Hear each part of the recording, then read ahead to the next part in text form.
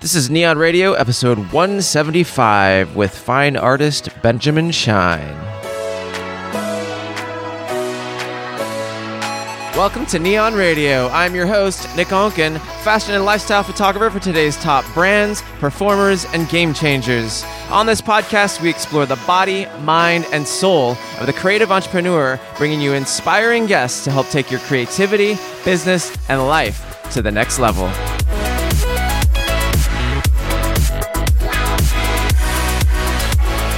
What is up, fellow Neonites?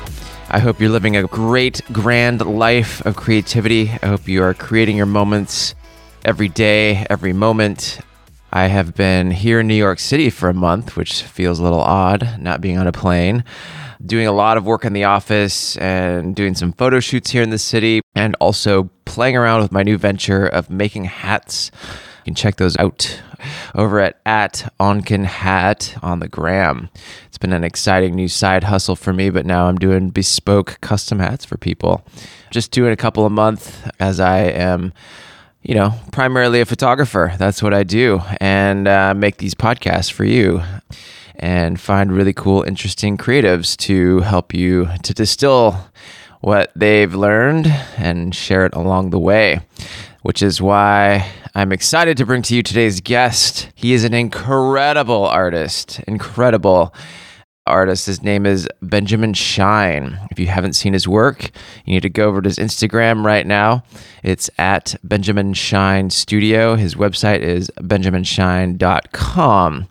And I met his wife at the Marie Forleo book launch event about a couple months ago here in New York City. Her name is Danielle Shine. She's an amazing nutritionist and chef and amazing person in her own right. Go and follow her as well. She is a gem. I told her about the podcast and she's like, you have to meet my husband.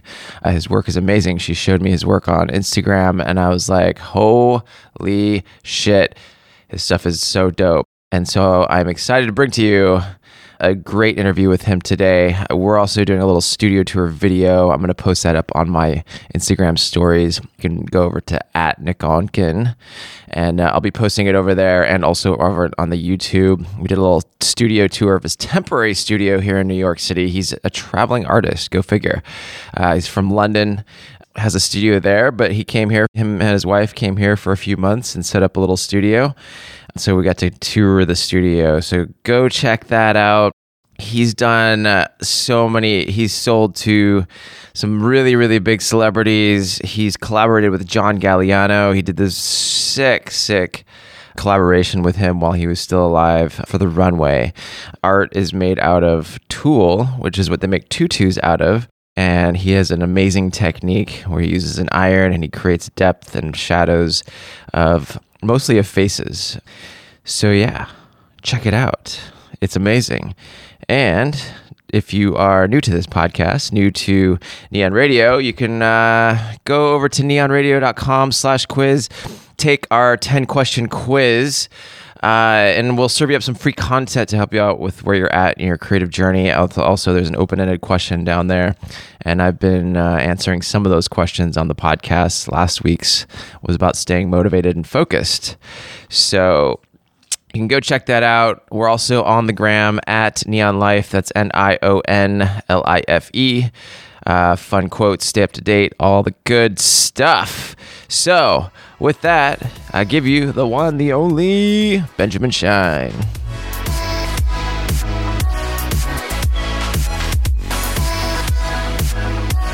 All right, what is up, everyone? We have Benjamin Shine in his studio. Yeah. I had to come by and see. We don't want to do it here because obviously we want to see the work. It's so visual. Yeah. Unfortunately, you can't see how white it is in here. This is a seriously white box we're in. It is a little white box, but you brought some color to it. Absolutely. Benjamin's work is really beautiful.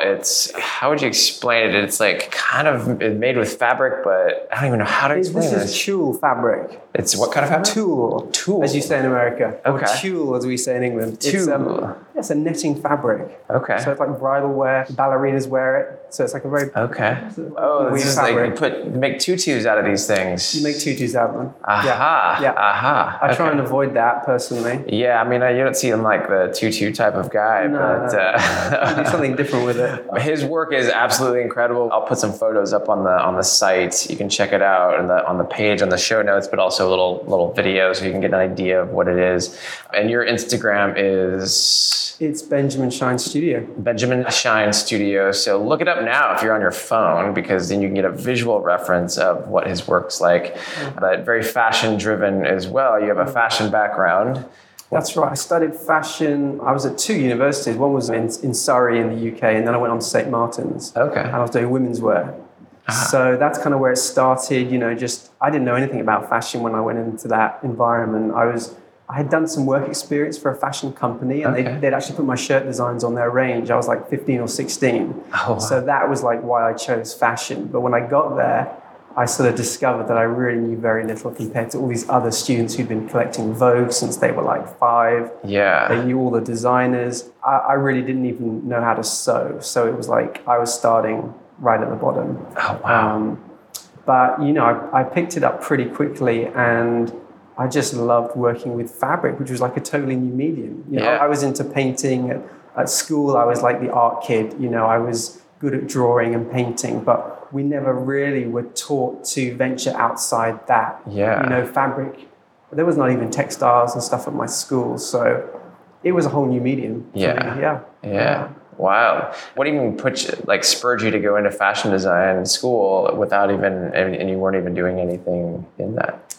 It was just that little feeling of that boost of just doing that work experience, and the fact these guys had put the shirts on that range. It made me feel like this is something I could do, and I was sort of I didn't have a good perception of artists in the big wide world outside of school. I sort of had heard that horrible phrase, starving artist, and I'd heard that more than, I guess, successful artist. Yeah. And I thought, you've got to make decisions pretty quickly when you're going through that early education phase, and that rolls around to what degree you're going to do or choose, and you've got to make that decision. Yeah. And so I guess I could have gone down the art road, but with that little opportunity that came up, I was like, okay, I'm going to try this fashion design route and see where that takes me. Oh, wow. Yeah. So you went into fashion school, you finished, and then... Yeah, well, I went into fashion school, and by the 3rd year, I'd sort of developed an obsession for making clothing out of one piece of fabric. It was outside of like the idea of fashion as trends and that sort of thing, or creating sort of romantic, designs or very feminine designs, or whatever it was that, defined you as a fashion designer. My work seemed somewhat sterile outside that and much more sculptural. Yeah. People I liked at the time were like Issey Miyake, Hussein Chaliand had come onto the scene right at that sort of time. Mm-hmm. And these guys were outside fashion too. They were very sculptural and conceptual and almost sci-fi-ish type thing. Yeah. And I felt more comfortable sort of working towards pieces that felt more like that for some reason. Yeah. I wasn't trying, it's just where it went. Yeah.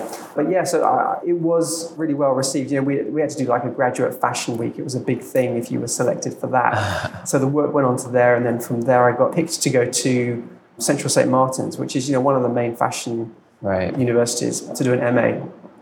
And I went there, and then it kind of became clear that the fashion really wasn't for me. I kept sort of apologizing as I'd go into my crypt with the head, say, I'm sorry, this isn't fashion, this is sculpture or design. At the end of the day, they were like, you know what, you shouldn't even be doing this. You should be doing what you're doing as an artist, as doing a sculpture. I'm thinking, wow, that's a really good point. I should. And so I actually left, and I did 2 things. I invented a product, which was a scarf that turned into a jacket that reversed into a raincoat, which was, it embodied all the stuff I'd learned and loved in fashion, which was all about pattern cutting and ingenuity and this kind of one-piece transformation. I loved all of that. Yeah. How you can work within the limitations of one. And here was a scarf. Yeah. And what could you do with a piece of fabric? And it was to create this kind of product. And at the same time, I developed about a 25-piece series of artworks using fabric. And it kind of, both things went along for a period of time together, and I was like juggling both. Yeah. And they both carried on for like 10 years. So on the one hand, I was an inventor, inventing all sorts of products, patenting them, licensing them Really? to companies who would develop them from the prototypes that I would make and patent. And that was the first one. The scarf was the first one where I learned a lot about business and how to handle all the stuff that you don't get taught in fashion. Yeah. And then sort of on the side was this growing art business in a way. I was out of that first exhibition, I had done one portrait. It was almost like a finale piece to the show because it was a real labor-intensive piece and large. And off the back of that, commissions started to come in for more of the same And that technique. was this stuff here. That actually was not this technique, but it was using the material. It was using tulle and silk in sort of strips that were woven through thousands of eyelets that gradually built up a portrait image. Wow. And it hadn't occurred to me to do what I'm doing now back then. But it got to like 2008, and I was doing both these things for quite a number of years by that point.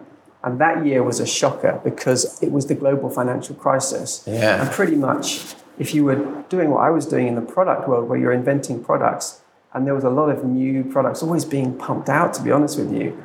And there was this demand for like new stuff all the time, and there still is now. But at that time, it stopped overnight. Anyone who was making something and just going down this formulaic road of bringing things to market, it just stopped. And all the things that I had out in development stopped. Oh, wow. And it was like, wow, I'm going to have to shift because we couldn't see no one could see what was going to happen or how long this was going to last. And it actually lasted for like 3 or 4 years before any of those companies I was even working with, any of the ones that survived, before they actually started to introduce new product. They all reverted to just old, products that had a really long life and history to them. So they were just, it was like a fallback plan. But in that year, I was looking at, where I could pivot to, if you like, and it was going onto the art track, which had just nicely been building over these years. Yeah. And I looked at the portraits I was doing. I was thinking, I need to like really, really focus on this. And I looked at the fabric I'd been using. Of course, tulle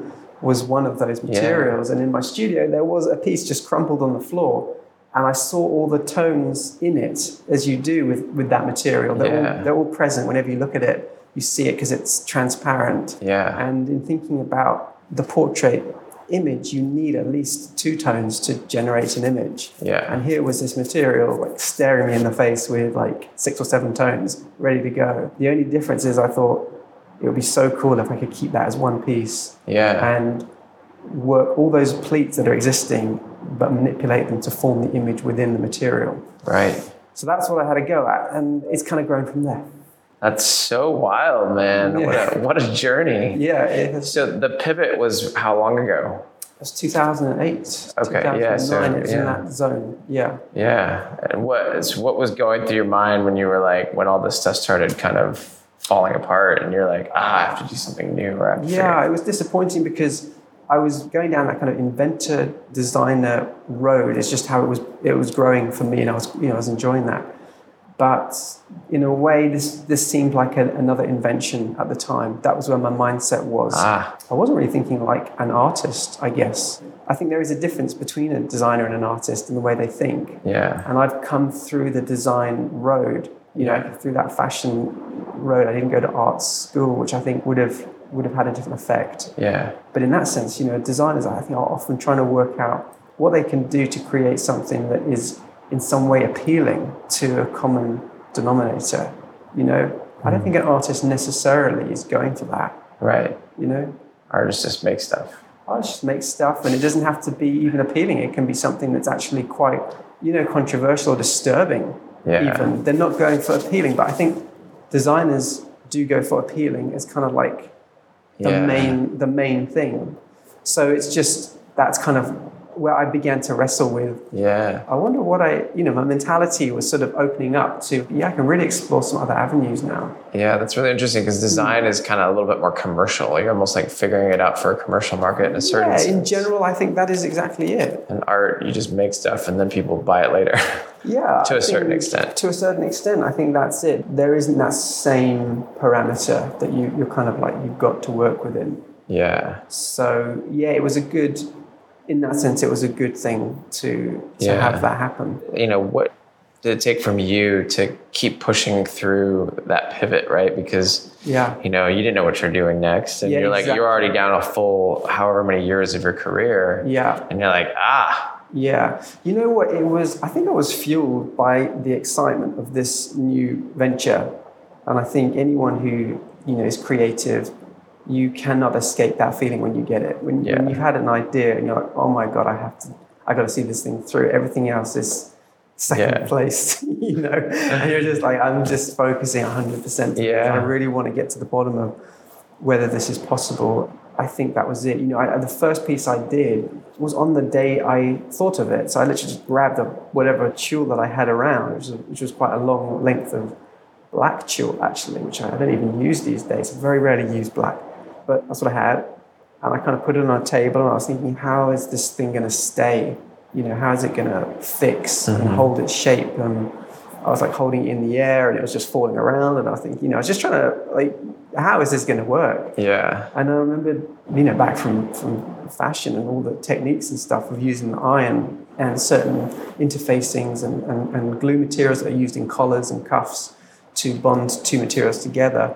And of course I had remnants left over in my studio. I grabbed some of that stuff and, pretty much found a way to get it to work fairly quickly. It was, I don't use those exact materials today. It's like refined, but the principle was there.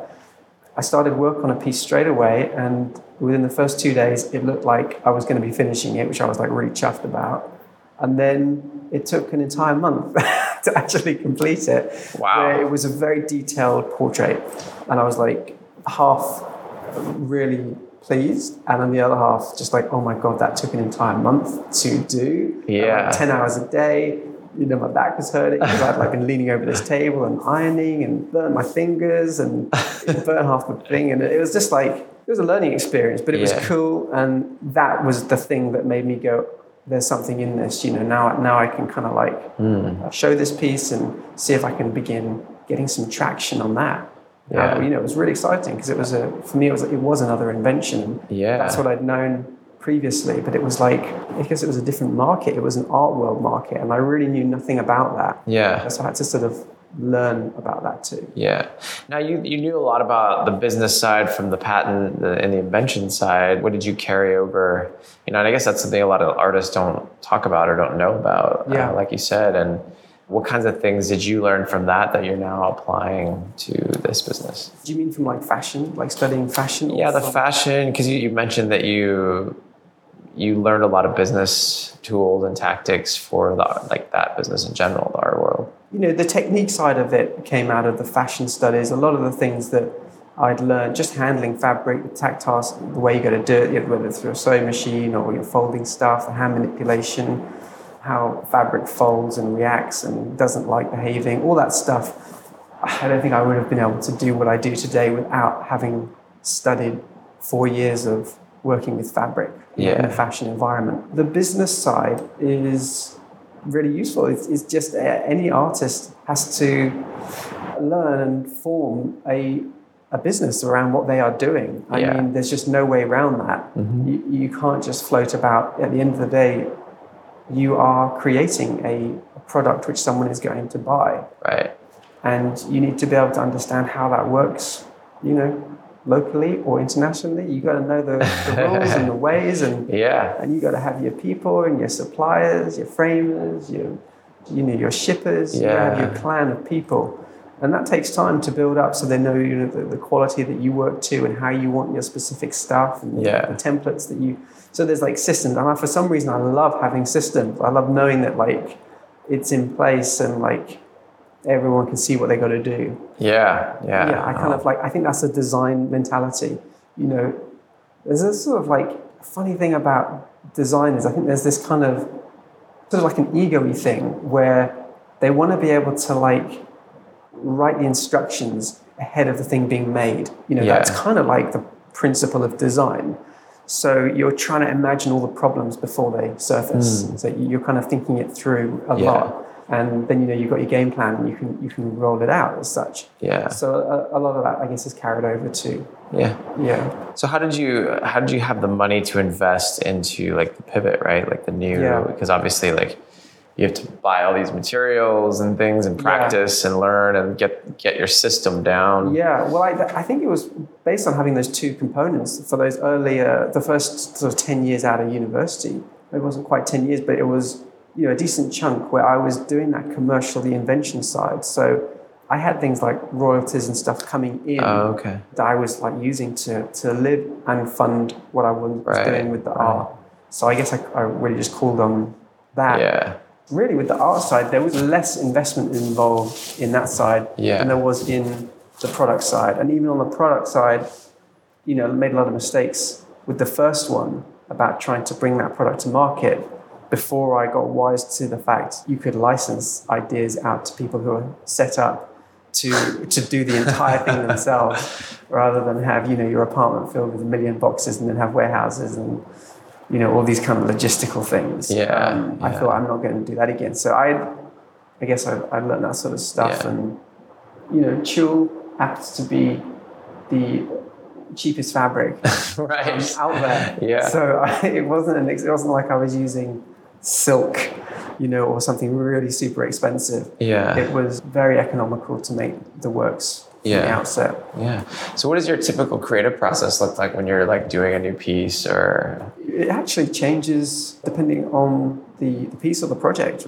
Sometimes if it's my own work and it's kind of canvas based, I've got my sort of technique and I can totally sort of run through some of that stuff. But it's grown. It started on the canvas. It was like the first point my mind went to for some reason.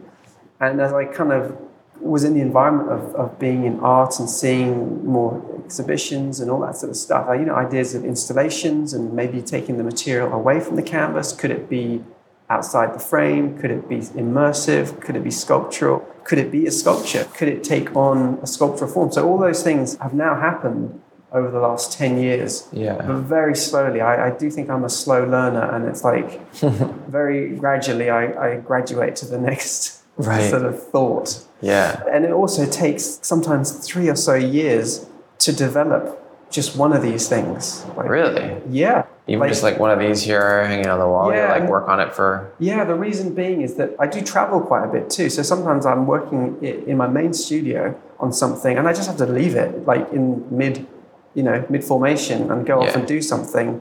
Sometimes I'm, in the US for 2 or 3 months doing projects here, and I go back and I pick up on that project, and that was like last year I started that project, or I do a bit more, and then it's again, it's kind of like, and no one else can really do it for me because I'm investigating and trying to figure out some specific stuff. So it's not necessarily it takes 3 years of time, but it's just over the 3 years I've managed to chip away at the new idea, and that's happened. But you're working on multiple pieces pretty much constantly too. Yeah, that's right. Yeah. Wow. I hear you go through a lot of irons. Well, I use the cheapest irons. And iron companies, I think all the iron companies have been in touch with me at one time or another and sent me, these irons will turn up in the mail with enormous boxes with they've got like a base with steam coming out and like huge cord things, and like they're amazing, but I can't really use them. They're just not, they're too cumbersome. I can use the arm for like 4 or 5 hours a day sometimes, like working. And so I actually need something really light. And sometimes these just cheap ones you buy from like a supermarket or the hardware store for like $20 or whatever are just perfect. And for me, it's all about the point of the iron. So I'm going there and I'm just like lining all these irons up, checking the points, going, no, that one's too fat. I can't get the detail. When I find an iron with a point, I'm pretty happy. But they blow up from time to time, which is a hassle. They blow up? Yeah. Okay. It's like a pop or a spark, and I'm just like, oh my God.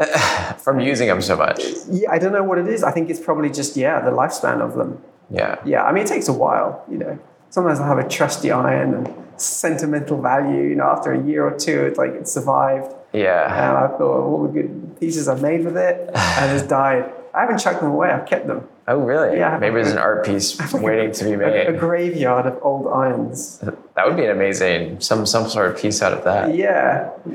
I should date them, sort of see the progress of the cheap irons over the years, how they've developed. That's funny. Yeah, I've been using irons to make the hats. Yeah. Oh, right. Yeah. You use the steaming. Yeah. So you steam the hats and you press them out, and so it's interesting to like understand how you work it. Yeah, there's a lot. I mean, there is footage of me out there like ironing, and I find it quite comical because it looks funny, just like with this iron. It's not like it's a really rugged, cool tool. It's like this domestic iron. The plate of the iron's got a lot going on there. It's actually really, really hot down the bottom, not as hot at the top.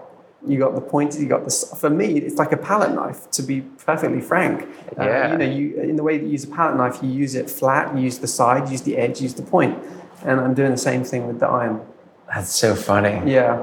Well, it's interesting because you can utilize whatever art, you just create your own tools, or you find different tools to create. Yeah, you find what works. And there are other little irons out there, like miniature things that people use for, I guess, quilt making or something like that. And I've used all of those things, but funnily enough, I keep coming back to the iron. I think I got used to doing it or something, and the motion of it, and because they're quite large, some of the works I do, you can do the whole arm movement and get a real cool curve or swipe.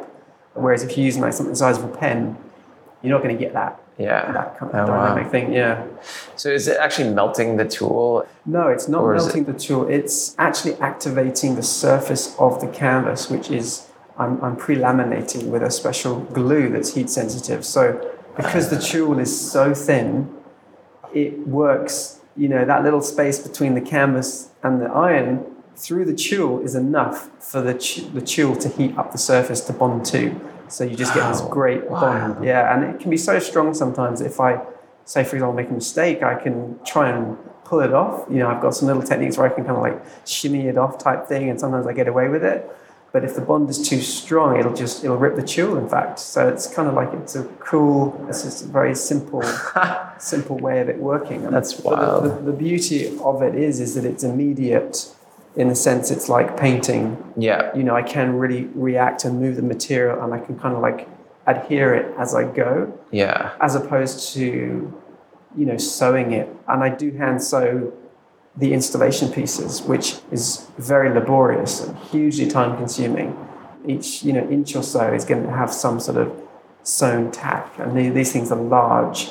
Oh my God. Hundreds of hours, whereas something of the same size will still take a long time, but it'll be more immediate, and I can make some adjustments, whereas to make an adjustment with a sewn form, you got to undo the stitch and then redo it. It's like, oh my God. It's like.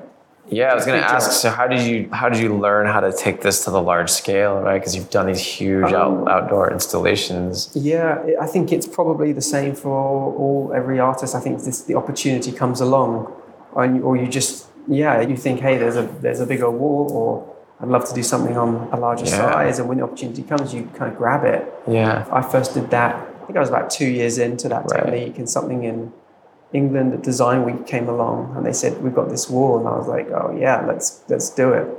So you do it onto a wall, or you do it? I did it on a very large canvas. Oh, okay. Yeah, it was a very large canvas, but it was like 2.5. I guess also in yards. It was like 3 by 4 yards type thing. Okay. So for me, that was the biggest one at that point, and also it wasn't behind the perspex, because these pieces, they're kind of fragile. They are generally behind perspex in like a shadow box. Yeah. But this piece, I was like, no, this is going to be really cool to just have outside and just let people kind of get the sensibility of what the material is all about, rather than behind the glass type thing. And so that was the first go. So you're basically sewing it onto the canvas instead of like heating it with the... No, so that one was done with the iron. That one was... With the large scale one? Yeah, large scale. Were you using the tool, or were you using something different? Yeah, same with the tool. I think the one after that was way, way bigger. It was, I don't know what it would be in yards. It would be like 15 meters, like 20 yards wide by 5 yards tall. And it was two areas facing each other. It was very, very large. And I used, in yards, like I guess it was like 2,500 yards of fabric. It was all suspended from the ceiling. And within that were figures and forms and faces created from within the tulle that was hanging from the ceiling. So I was using like gravity and the density of the material to create form rather than just create images. So it was a totally different idea. But it was still attached to canvas. No, this was free. This was free, suspended in the air, just hanging straight the way down. In a real, like in depth, there was a lot of it. A lot of chill. So it was almost just like smoke just hanging in the air, but there were forms within it as well. So then what's the technique with that, since you're not anchoring it to the canvas? That was all hand sewn. Yeah, okay. So you're like sewing it together. Compacting it into forms and images and stuff. Oh my God. Yeah, and to me that was like another door opening, like, you know, because there's a point when like you're working on something, you've been doing it for a few years, you think, to a certain point, you think, that this is the answer for this particular technique. And then something jolts you into doing something else with the same medium. And you're like, holy shit, that was not the answer. And maybe this isn't the answer too. And maybe there's another answer. And at the end of the day, you just kind of realize there's never one answer. Yeah. It's just like, and that's why today, you know, we're looking at stuff in here right now. And oblivious to me, there's probably something I'm not catching right now that I'm going to be like, that's been staring me in the face for 10 years. Wow. And because it keeps happening. You know, there's stuff I'm working on now where that's been the case. Yeah, because you just make a connection. You're like, do it, and then you learn something new, and you apply it, and then something new spawns from that. Yeah, like the flows. I've got a series called The Flows, and they grew out of the portraits, which is what I started doing, as I mentioned. They're like really detailed, full canvas, just all chill. They start out of one piece as well, but you couldn't tell. Because the whole canvas was filled. It was just like, it looked like a texture. And I was like, I'm kind of missing, I'm missing the beauty of what's going on here. I've gone too far and it's lost. And so I thought I'd break it away and just like retract a lot of that detail, if you like, and get back to what we see around this room right now, which is just lots of tulle just hanging out and looking beautiful as it is. And there's just, it's really evocative, I think. It's just like, you've got feelings of energy, you know, depending on whether it's kind of stretched and you've got these bands of like movement, or whether it's floating, or whether it's crumpled or dense. There's like almost like a language. Yeah. So it's like learning what those elements are and applying them into the works. And so the flows are very visibly one piece of fabric that pretty much travel from the top to the bottom or from one side to another. Yeah. And within that, there is a much more subtle form of a face that comes through in a sort of meditative flow. Yeah. And those, for me, they all speak of that kind of like gentle serenity. Yeah. And, you know, what it's about to sort of find that clarity out of chaos. You know, and that goes right back to just that initial thought. When I saw that piece of crumpled tulle, there was that chaos of pleats. Yeah. And I was like, yeah, it's funny how the mind can quickly jump to overcomplicating something, you know, rather than sticking on the first simple version of what it was. Yeah, that's wild. And it just kind of, I mean, we all want to make order out of chaos, right? Like our minds need to like create some sort of order out of the chaos. Absolutely. So where does the kind of like the inspiration, like the theme or the story behind the pieces? For me, it is that idea of like, I guess in a way I think it's because of the time we're living in right now, where we are extremely distracted. I don't remember ever being bombarded with obviously so much information, and it's a common, you know, we know it. We know we're living in that, and some of us sign up to it more than others and are affected more than others. But it doesn't sit well with me, just on a personal, individual level. Yeah, and it's something I bring into my artwork to try and keep that purity, that emptiness. Yeah, and that's where I'm kind of going with the flows particularly. And so I've just developed a sculpture, which is like 3 years in the making. It's taken forever. Wow. Loads of failed attempts. But it was to make a sort of a monument to that idea and to see if I could take these flows off the canvas. Like I remember just looking at them going, God, it's so cool. You know, like sometimes you just, in your mind, superimpose stuff, or you imagine something just, you know, coming away from the canvas, the whole thing would just disintegrate. Yeah. Nothing holding it together. Yeah. And I was just thinking, how on earth can this thing hold itself together or be a sculpture? It'd be so amazing. It'd be so beautiful just to be floating in the air. Anyway, I have figured it out, and I used a fencing material, which I had to get specially made, you know, designed to certain specifics for it to emulate. Yeah. the material, but on a larger scale. So this thing's 15 feet tall. It was just exhibited in Arizona on an 8-foot plinth, and it's positioned against the sky, and it reveals itself as a silhouette in the same way these flows do on canvas. Yeah. But just on a much larger scale. So how stiff is that material? It's like a fencing material. So is it like metal and you're like bending it? It's actually a recycled plastic. So it's a recycled HDPE, they call it. And it's now being kind of used by, I guess, agriculture. It's being used underwater as well as fencing for that, because it's got amazing UV, anti-mold. Right. And it doesn't corrode in the same, this is the problem with plastics, which we're obviously trying to avoid, but at the same time, this is a recycled version of it too. Right. So I thought I would try that out. Yeah, that's wild. So how do you form it then? It's hand formed. It's kind of tough, and when I start out, the piece is kind of like the size of a tennis court instead of a yard or so long. Oh my God, and that's wild. I'm trying to make the first moves of gathering it together, and making sure that the first moves will dictate where the rest of it is. It's like a chess game, because you're just pleating material, with the intention that you're also going to try and define a face, and you have enough of the material to get those features defined. Yeah. So that's hence why I failed a lot on that one. But so that was really satisfying to get that piece done. That's wild, man. Yeah. How long did that take? It took probably like 2 months or so to actually create it. Wow. Where is it installed? That was in Arizona. So, okay. Yeah. Is it still there? It's there for a while, yeah. Okay. Yeah. Wow. Yeah. Hopefully make it to Arizona. Yeah. Check it out. That's wild. That's awesome.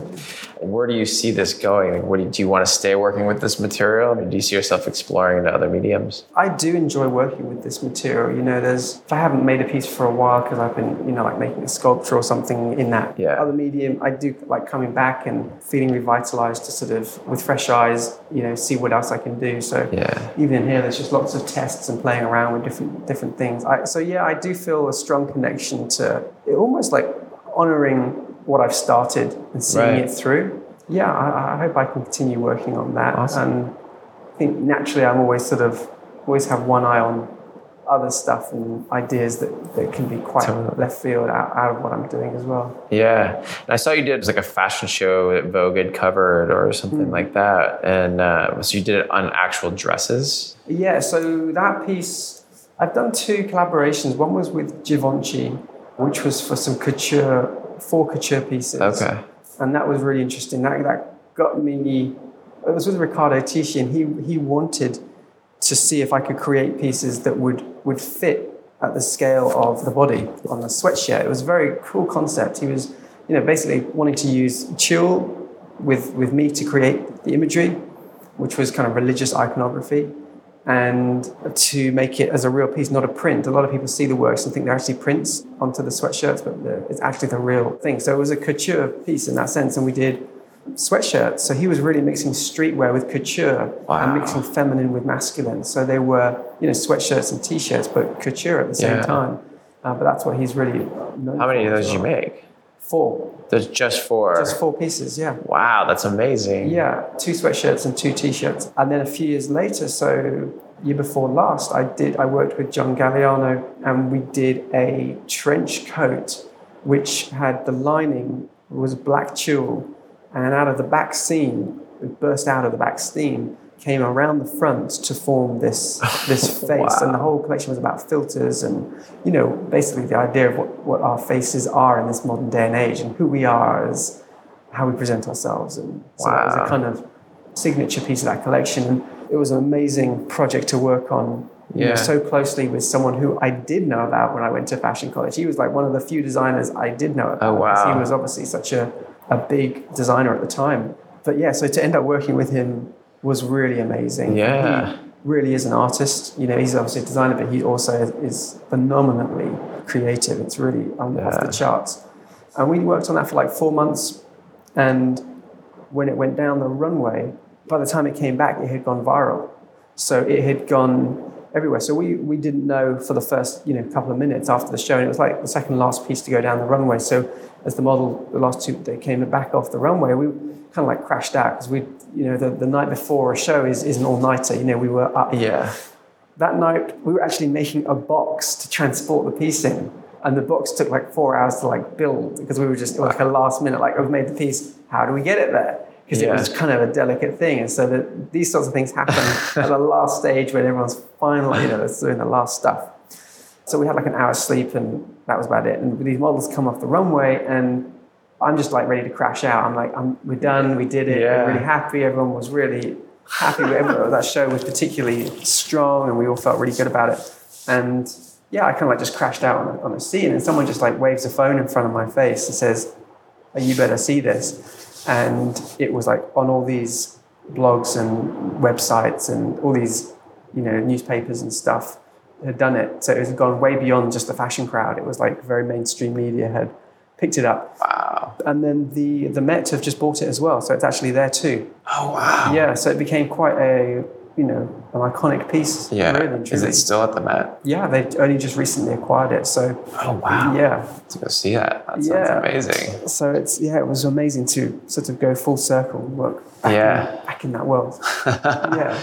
Wow, man, that's so wild. Yeah. Have you done any other collaborations since then with fashion designers? Oh, with fashion, no, I haven't done anything. The only other thing I done really was I did the windows as an installation collaboration with Bergdorf Goodman. Yeah. So that was really a wonderful thing to do too. They just had the windows refitted and they've got a great history as really one of the first retail environments to do windows as an artistic sort of expression, if you like. Because of them, the other people have made such a big deal out of how the windows are displayed. So the Bergdorf windows are a thing. And it was cool to do those. Yeah. Super cool. I did the flows actually were in that. That exhibition was called Seeing Through the Material. And it was like one of the areas where I started to think about, using those environments of luxury and all that sort of stuff and play off them with putting in these kind of subtle reminders of almost like to think about who we are within, not just externally. Yeah. So I really like that idea of that juxtaposition too. Because these works are very, they're quite haunting almost in a way. They're sort of these almost ghostly. Yeah. And for me that's quite soulful as well. Because it's that in between material and spiritual. So to use those environments is something I'm really excited to do more about too.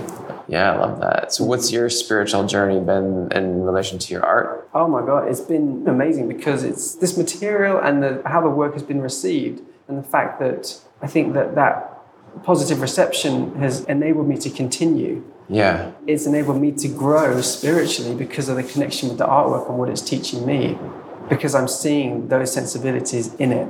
Yeah. The sensibilities of spirituality in it, because it is a material that is half not there.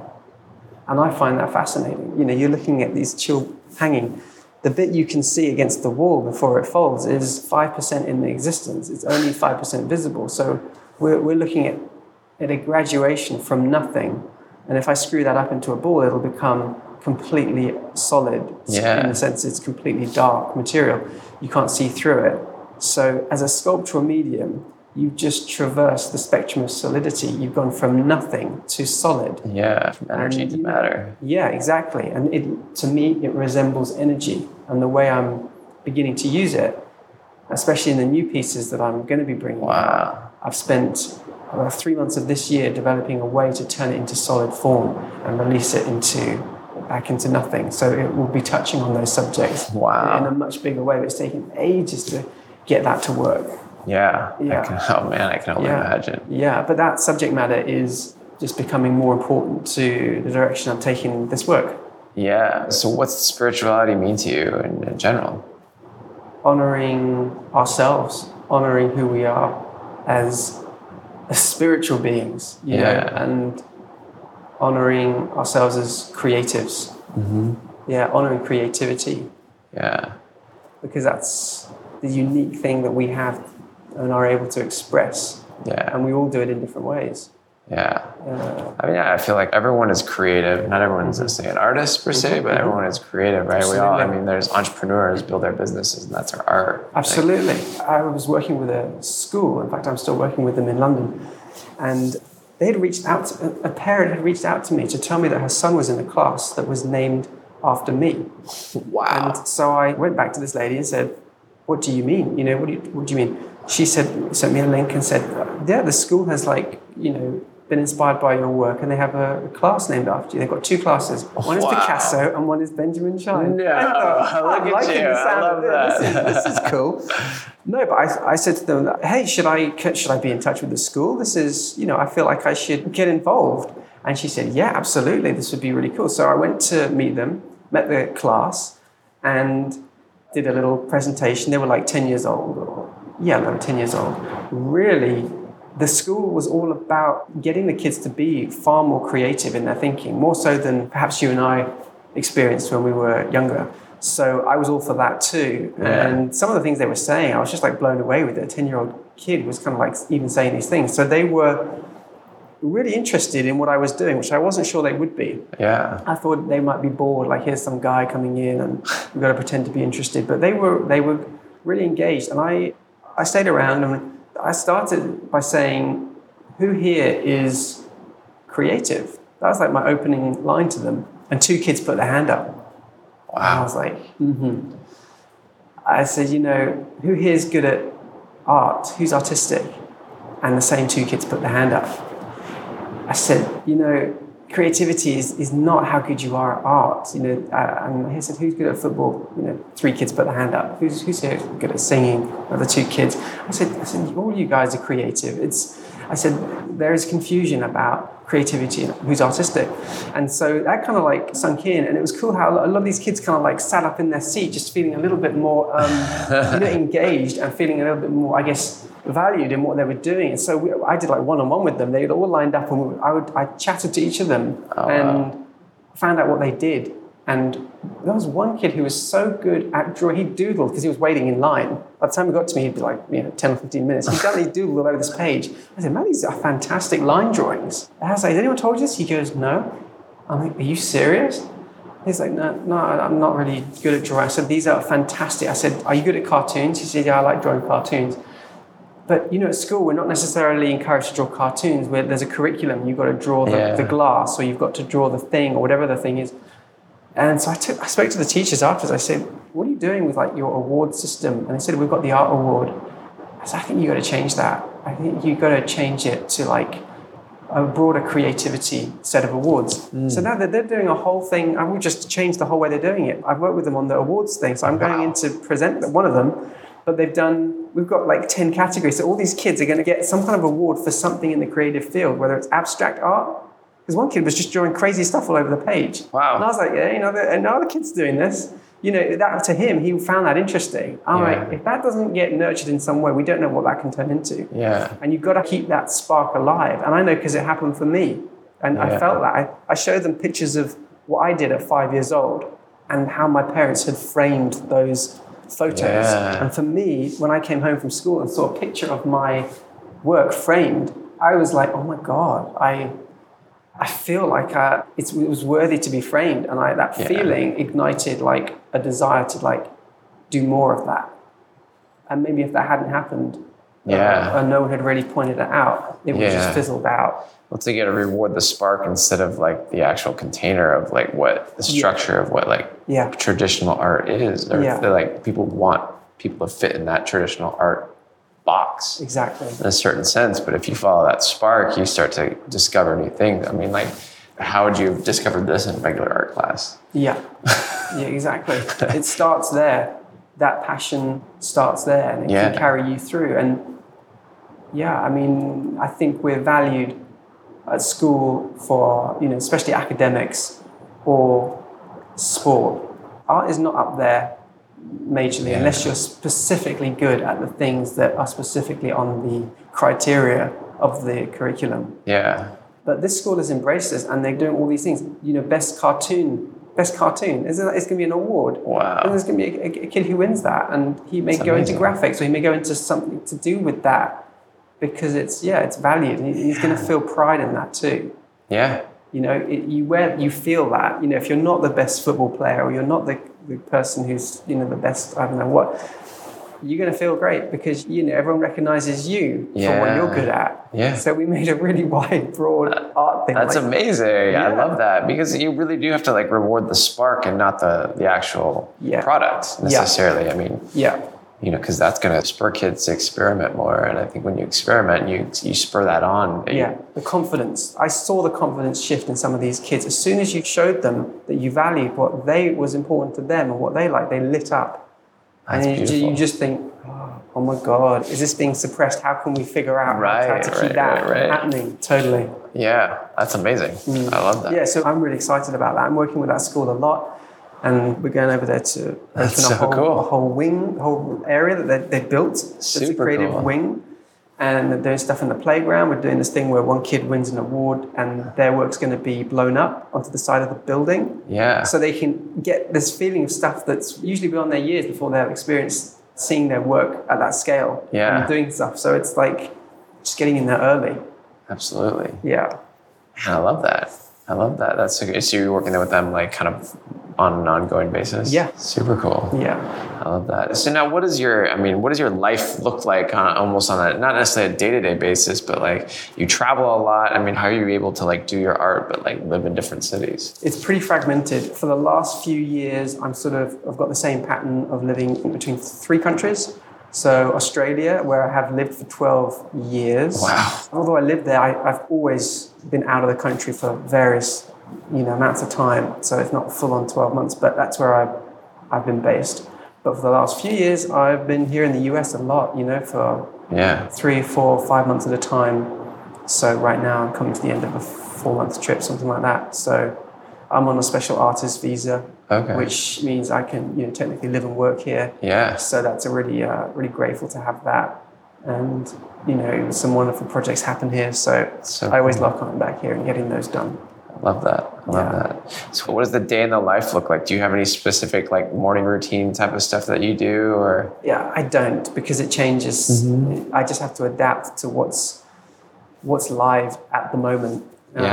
Sometimes a project can come up that's way more short time frame than is desirable. And it's like everything has to switch to that. And it's just about how can we make this actually happen in this short time frame, and climbing mountains to do that. And, you know, in those cases, it's very difficult to have routines. My wife, however, is amazingly regimented. She's like she's amazing at just nothing will get her out of like the fundamental things that are important health-wise, you know, which has been super amazing for me to have that, you know, when it comes to just basic looking after yourself. Yeah. Because, you know, when you're passionate and you love what you do, especially artists and creative people, the health side of things can fall into 2nd, 3rd, 4th, 5th place. And you just find yourself working, but because it doesn't feel like work, you know, you're enjoying it. You can spend too long on those hours. So I try and slot in with her as much as I can. We do our little routines of exercise, and we go for walks where we can, if we can find some green places, or we go to the gym or whatever. We just try and do those things for sure if we can. But other than that, no, there's not. It's just like trying to figure stuff out. Get up, get in the studio kind of thing. Yeah, just get the creative muscle working. Yeah. I hear she's a really good chef. My wife is an amazing chef. She's a lady of many talents. Yeah, and she's got a pretty amazing story of herself with what's happened to her. You know, she turned her life around and her health around, which deteriorated pretty drastically to the point of nearly dying. Wow. And she turned that around. And so both of us I think we help each other. It's beautiful. In what we do, I love that. Do you guys get to see each other that often? I mean, it sounds like you're in the studio. We do. Yeah. Amazing. Well, one final question I love to ask all my guests is, what does the phrase "live inspiration" mean to you? Live inspiration. Mm-hmm. To live inspiration. Wow, I think that for me that means to inspire others, basically, to feel that is your role. Yeah, and I do feel that is my role. I guess if you're talking purpose or anything like that, I think it's the role of the artist to open doors and, you know, show other ways of doing things, other ways to think of things. Yeah. And to inspire on some level. Yeah. Beautiful. Beautiful. So people can find you and follow you. On Instagram is probably the best, which we talked about. That's the only one I have, actually, yeah. Yeah, Benjamin Shine Studio. That's it, yeah. And then you have a website. I think it's just Benjamin Shine Studio. Yeah. It's just Benjamin Shine, yeah, that's my website, yeah. Well, check out Benjamin's work. It's amazing. It's beautiful. It's epic. So thanks for coming on. Oh, I've really enjoyed it. Yeah, absolutely. Thanks for having me. Your stuff is amazing. Thanks, man. Cool.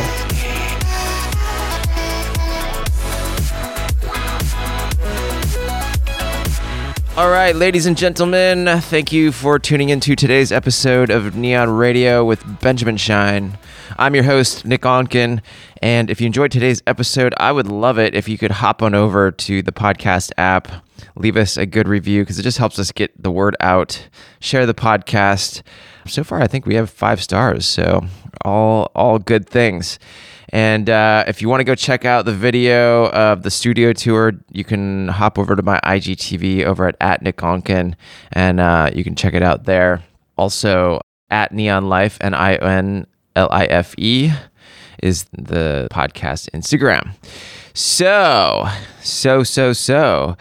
And if you want to join the community, you can go over to neonlife.com/community. There's join the Facebook group with some other fellow creatives. Connect, post your work, all that good stuff. So also go and take the Neon Life quiz over at neonlife.com/quiz, NIONLIFE.com/quiz. And we'll serve you up some free content of where to help you out where you're at in your creative journey. And with that, you know what time it is. It's time to go out and create your life by creating every small moment. And we'll see you next time.